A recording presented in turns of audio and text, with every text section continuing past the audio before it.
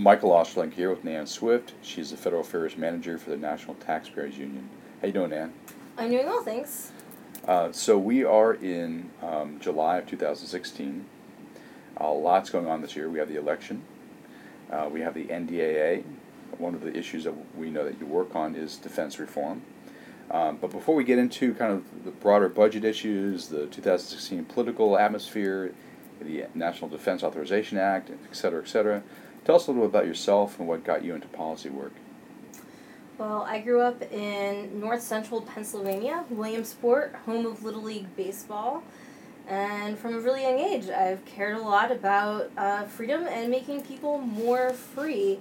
My first professional job here in D.C. was at the Leadership Institute, where I learned a lot of great tools for affecting the public policy process. And I thought, you know what, instead of just teaching people these things, I'd like to do it myself. So I worked at FreedomWorks and now at NTU, where I get to work with the Hill, help stop bad ideas, foster good ones, and hopefully make a difference for taxpayers outside the Beltway.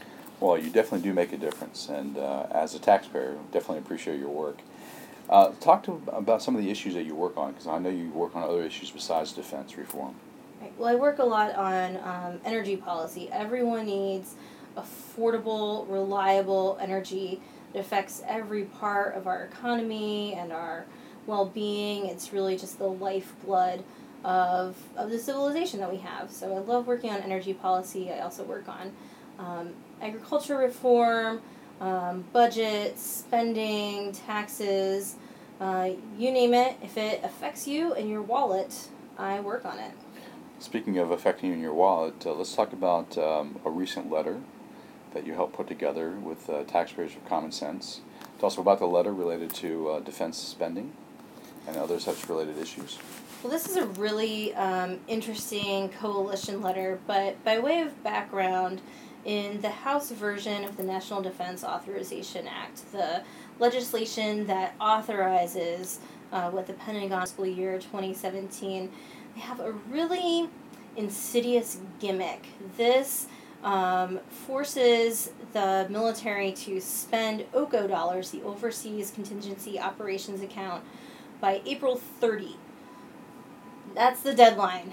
And at that point, the legislation says, well, then the president should ask for an emergency supplemental. This raises a lot of problems. The first being that it's really hard for the Pentagon to spend all the rest of the money that they have for OCO in that short time frame. It's basically cutting this in half for them.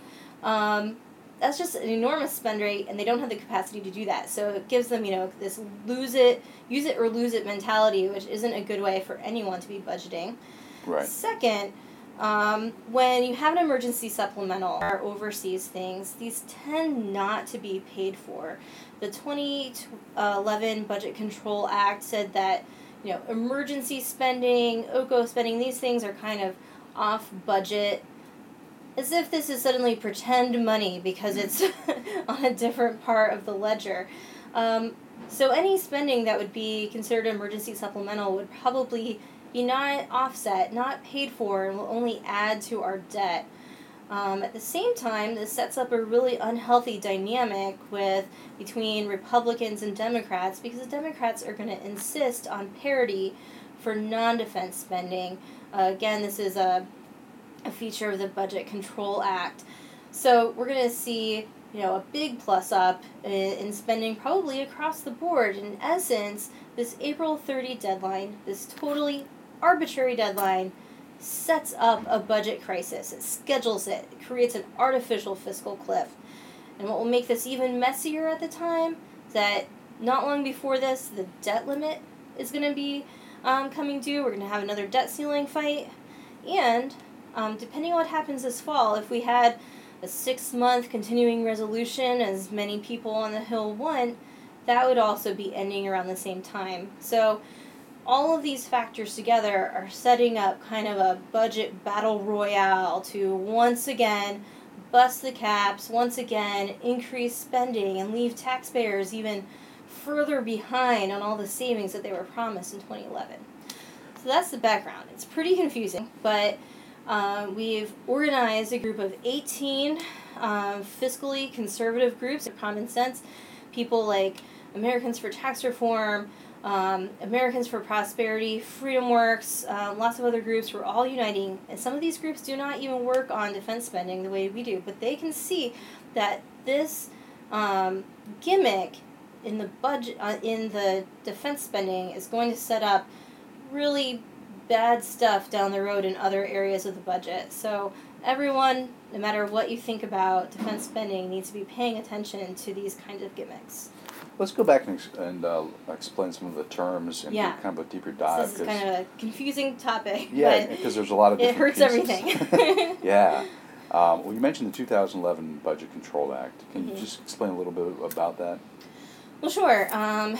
The 2011 Budget Control Act was a deal that Congress made when they couldn't come up with a better way to deal with the debt ceiling. They said, okay, if we can't come up with a good deal, we'll go with this kind of extreme measure. It was to try to force themselves to make a deal. They couldn't. So what the Budget Control Act did was, first of all, it imposed a sequester. It said, that we're going to peel back spending in the first year of this unless we budget to lower spending levels through about 2022. Caps, really modest ones. Sometimes it's called cuts on the Hill, but that's disingenuous because these aren't cuts. It's just not spending as much as you hoped to spend.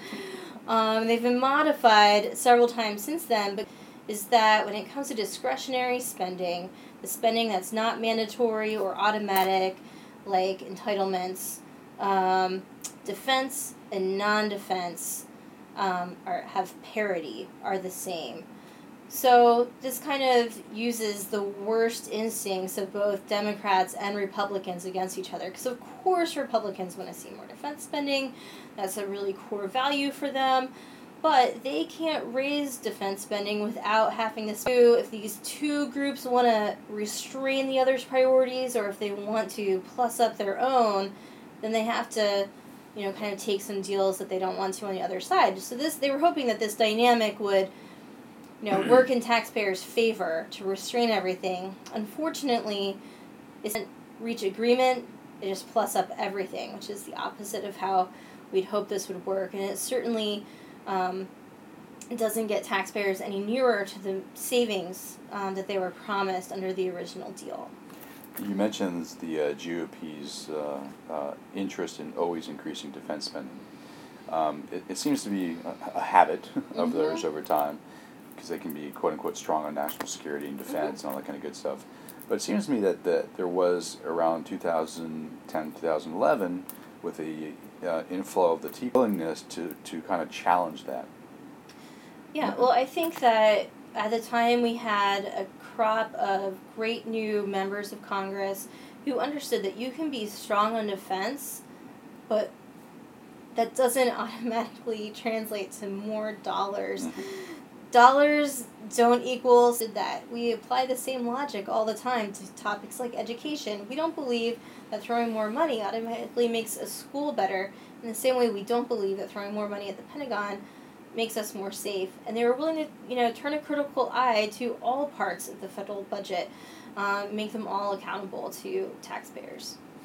Okay, so we got the 2011 Budget Control Act. You mentioned OCO, the Overseas Contingency Operations Funds. Speak a little about that and the kind of money that we're talking about and what it's supposed to be used for versus what it's actually being used for. Well, the Overseas Contingency Operations Account, or OCO, was actually something that's been around since the mid-90s. And at the time, it just had a little bit of money in it that was actually kind of left over. Whatever wasn't spent in other accounts went here for true contingencies, emergencies, things that no one could have anticipated and weren't foreseen. Stuff like, operations in the Balkans at the time. And it's just kind of, been in the background, been this proper emergency fund. Everyone should have one of their own. And then when we entered the wars in Iraq and Afghanistan, these were funded with a series of emergency supplementals. Just, we're going to have these troops in the field. We need the money. But over time, Congress said, this isn't a good, sustainable way to fund what we're doing over there. We need to change that. And the Obama administration agreed, and they called this OCO. And this is off budget, so it's not paid for, it's not constrained by the Budget Control Act. It's debatable as to whether that's right or wrong. We certainly wouldn't want to leave anyone on the front lines without the tools and resources they need to be safe and to execute their mission. But on the other hand, there's a lot better ways that we could do it. Any spending really should be paid for. These are real dollars, and it's real debt that our children and grandchildren are going to have to pay. And these are largely unaccountable. There's not very much transparency. We don't know how these dollars are being spent or where they're going. And increasingly, because this is off budget, instead of making the tough decisions to rein in the wasteful spending at the Pentagon, lawmakers are saying, let's just put this in OCO. We need more F-35s, OCO. And they've even gone so far as to shift billions of dollars from OCO into the base budget, totally against what they should be doing under the Budget Control Act, but they've waived those points of order against it. And now, even this year, in some of the funding bills, they called for using OCO in Missouri to build a fire station, to build new hangars. Really, anything that's construction is not OCO. You're planning this. There's no such thing as an emergency, fire station or things like this. It's all planned for well in advance. So we're now not using things that are overseas, and we're not using it for things that are emergencies. This has really just become a slush fund. Yeah, definitely seen as a slush fund on the right. But let me ask you a question, because you mentioned, there are contingencies, but I would imagine after the first year or so in Afghanistan or the first year or so in Iraq, you're there. Right. It's going to cost money. Yeah. Is it really useful tool to use OCO as a way to pay for those kind of things? I don't think that's a proper use of it. It's hard to say that, these costs are anticipated. Yeah. Okay, so we got the Budget Control Act of 2011, a little overview of OCO. You mentioned the debt ceiling coming up. Tell us a little bit more about the debt ceiling and why we should be concerned. Well, the debt ceiling is the limit on how much we can borrow as a nation to continue, funding all the things we want and not leaving anything on the cutting room floor. This has been a point of contention regularly in Congress, and it's good and bad. It's good in that, it's a point that forces people to consider really, how much we're spending, how we're going to pay for it, and the debt that we need to accrue in order to, make good on our promises. And these promises include other debt and paying the interest on them. And it's important that we maintain our credit worthiness. So, in that essence, we can't, default on these promises, which some people are concerned that we might, were we not to continue to increase the debt limit and the debt ceiling when those come around. But several members of Congress have good plans that would help prevent that by prioritizing how we spend funds as they come in. Because there's always a constant inflow of cash to the federal government through all kinds of taxes and fees throughout the year, and they would prioritize this by saying, these funds go to funding our military, Social Security benefits, and interest, that we don't default on anything. And the rest, we make the tough choices then, but we can't keep taking on more debt. We've supported plans like that in the past, but it's really unclear until we see, what Congress and the next administration looks like, what will happen in March. And it's important for taxpayers to realize that as high and as much taxes that they give to the federal government to pay for programs, it doesn't cover a lot of the costs of these programs. No, we have enormous deficits every year, and that gets added on to our national debt, which is at a sky-high $18 trillion, if I'm remembering correctly. Yeah. So that fight's coming up soon. you have, you mentioned the continuing resolution, I think it was, as a Yes. possible way to fund things into the new year. Mm-hmm. And the timing of that would be close to the Yep. April deadline for the Yeah. war supplemental. Talk about a continuing resolution. What does that actually mean in Well, practice? continuing resolution, or CR, simply means that Congress wasn't able to pass all the appropriation bills, the bills that fund different parts of the federal government. So you can have a CR that covers, all or just the portion of appropriations that wasn't passed, and says, we're going to continue funding at the very same levels of the previous fiscal year. So in some ways, it's a win for taxpayers because it's technically kind of a cut. We're not going to increase spending, at least for a time period or those several months. That way they can keep the doors open and the lights on until they have an environment where they feel they can make better decisions. Cool.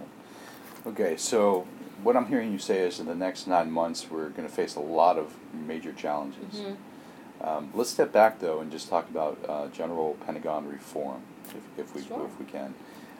Audit the Pentagon. Required by law since the mid-90s. Required by law since the mid-90s, let me repeat that. Every government agency except for the Pentagon has been successfully audited. What are your thoughts on an audit?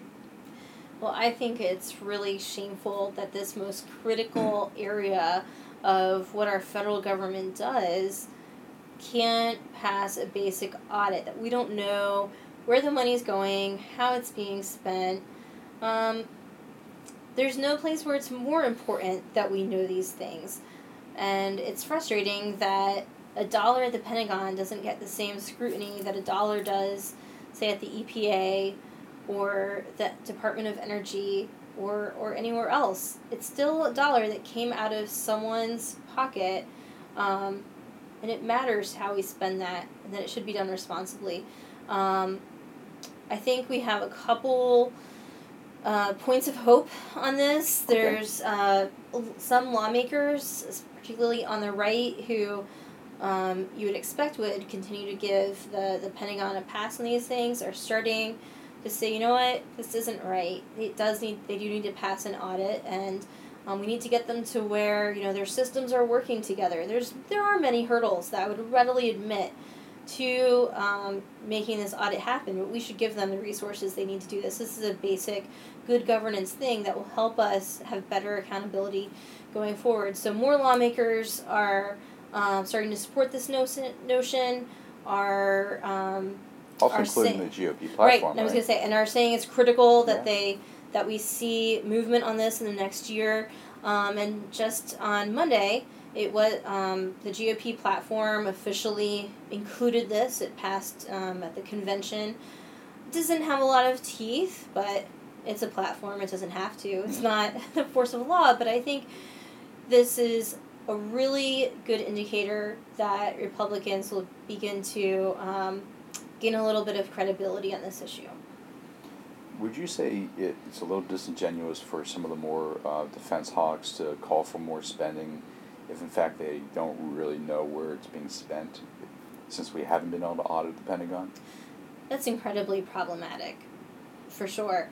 And there's, we know that there's munitions that we don't need, depots that are old and aging, and we have lots of infrastructure that there's too much of, because they have done an audit of infrastructure needs. So to say that we just, give them more money without us knowing where it goes and how it's spent is really irresponsible, but not surprising. Definitely not surprising. So you've been working in defense for a while, doing a great job. What are some of your bugaboos? What are some of the programs that you look at and go, I can't believe as a taxpayer and a thoughtful American we are actually funding these kind of things? Well, I would say the OCO makes me most distressed. Yeah. This is just a pure gimmick. And, perhaps other programs with the F-35, I think this is a major waste. The Littoral Combat Ship, oh my word, that makes my head want to explode. I mean, this is a ship that catches on fire, that has problems with rusty hulls, that isn't, quote-unquote, survivable in a combat situation. This is really problematic. So why are we buying more of them? It just baffles my mind. But even then, I don't want to say anything about strategy. I'm not someone who's making those decisions, so, the argument could be made that we need a ship that has those capabilities, but the way that parochial politics and misguided notions about using the Pentagon as a jobs program, it's so frustrating because, especially people on the right, we should not be Keynesians. We don't believe that the government creates jobs, and yet we use the Defense Department and all of our pet projects there as a jobs program all the time, as if to say that capitalism works except for the Pentagon and farms. So I would say that just that bigger idea makes it really hard to have good reforms, makes it hard to move this issue forward, but defies all reason. Amen. So where can we find out more information about your work? I do know you blog. Yeah. And NTU puts out a lot of great information on a wide variety of topics, including Pentagon reform.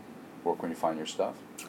Everything is at ntu.org, and you can sign up there to get our updates on how to take action on important issues. We have all kinds of studies that are helpful to taxpayers on tax complexity, and we even provide resources on how to lower your property taxes. So check it out. Fantastic. Thanks, Nan. You're welcome. Thanks for having me.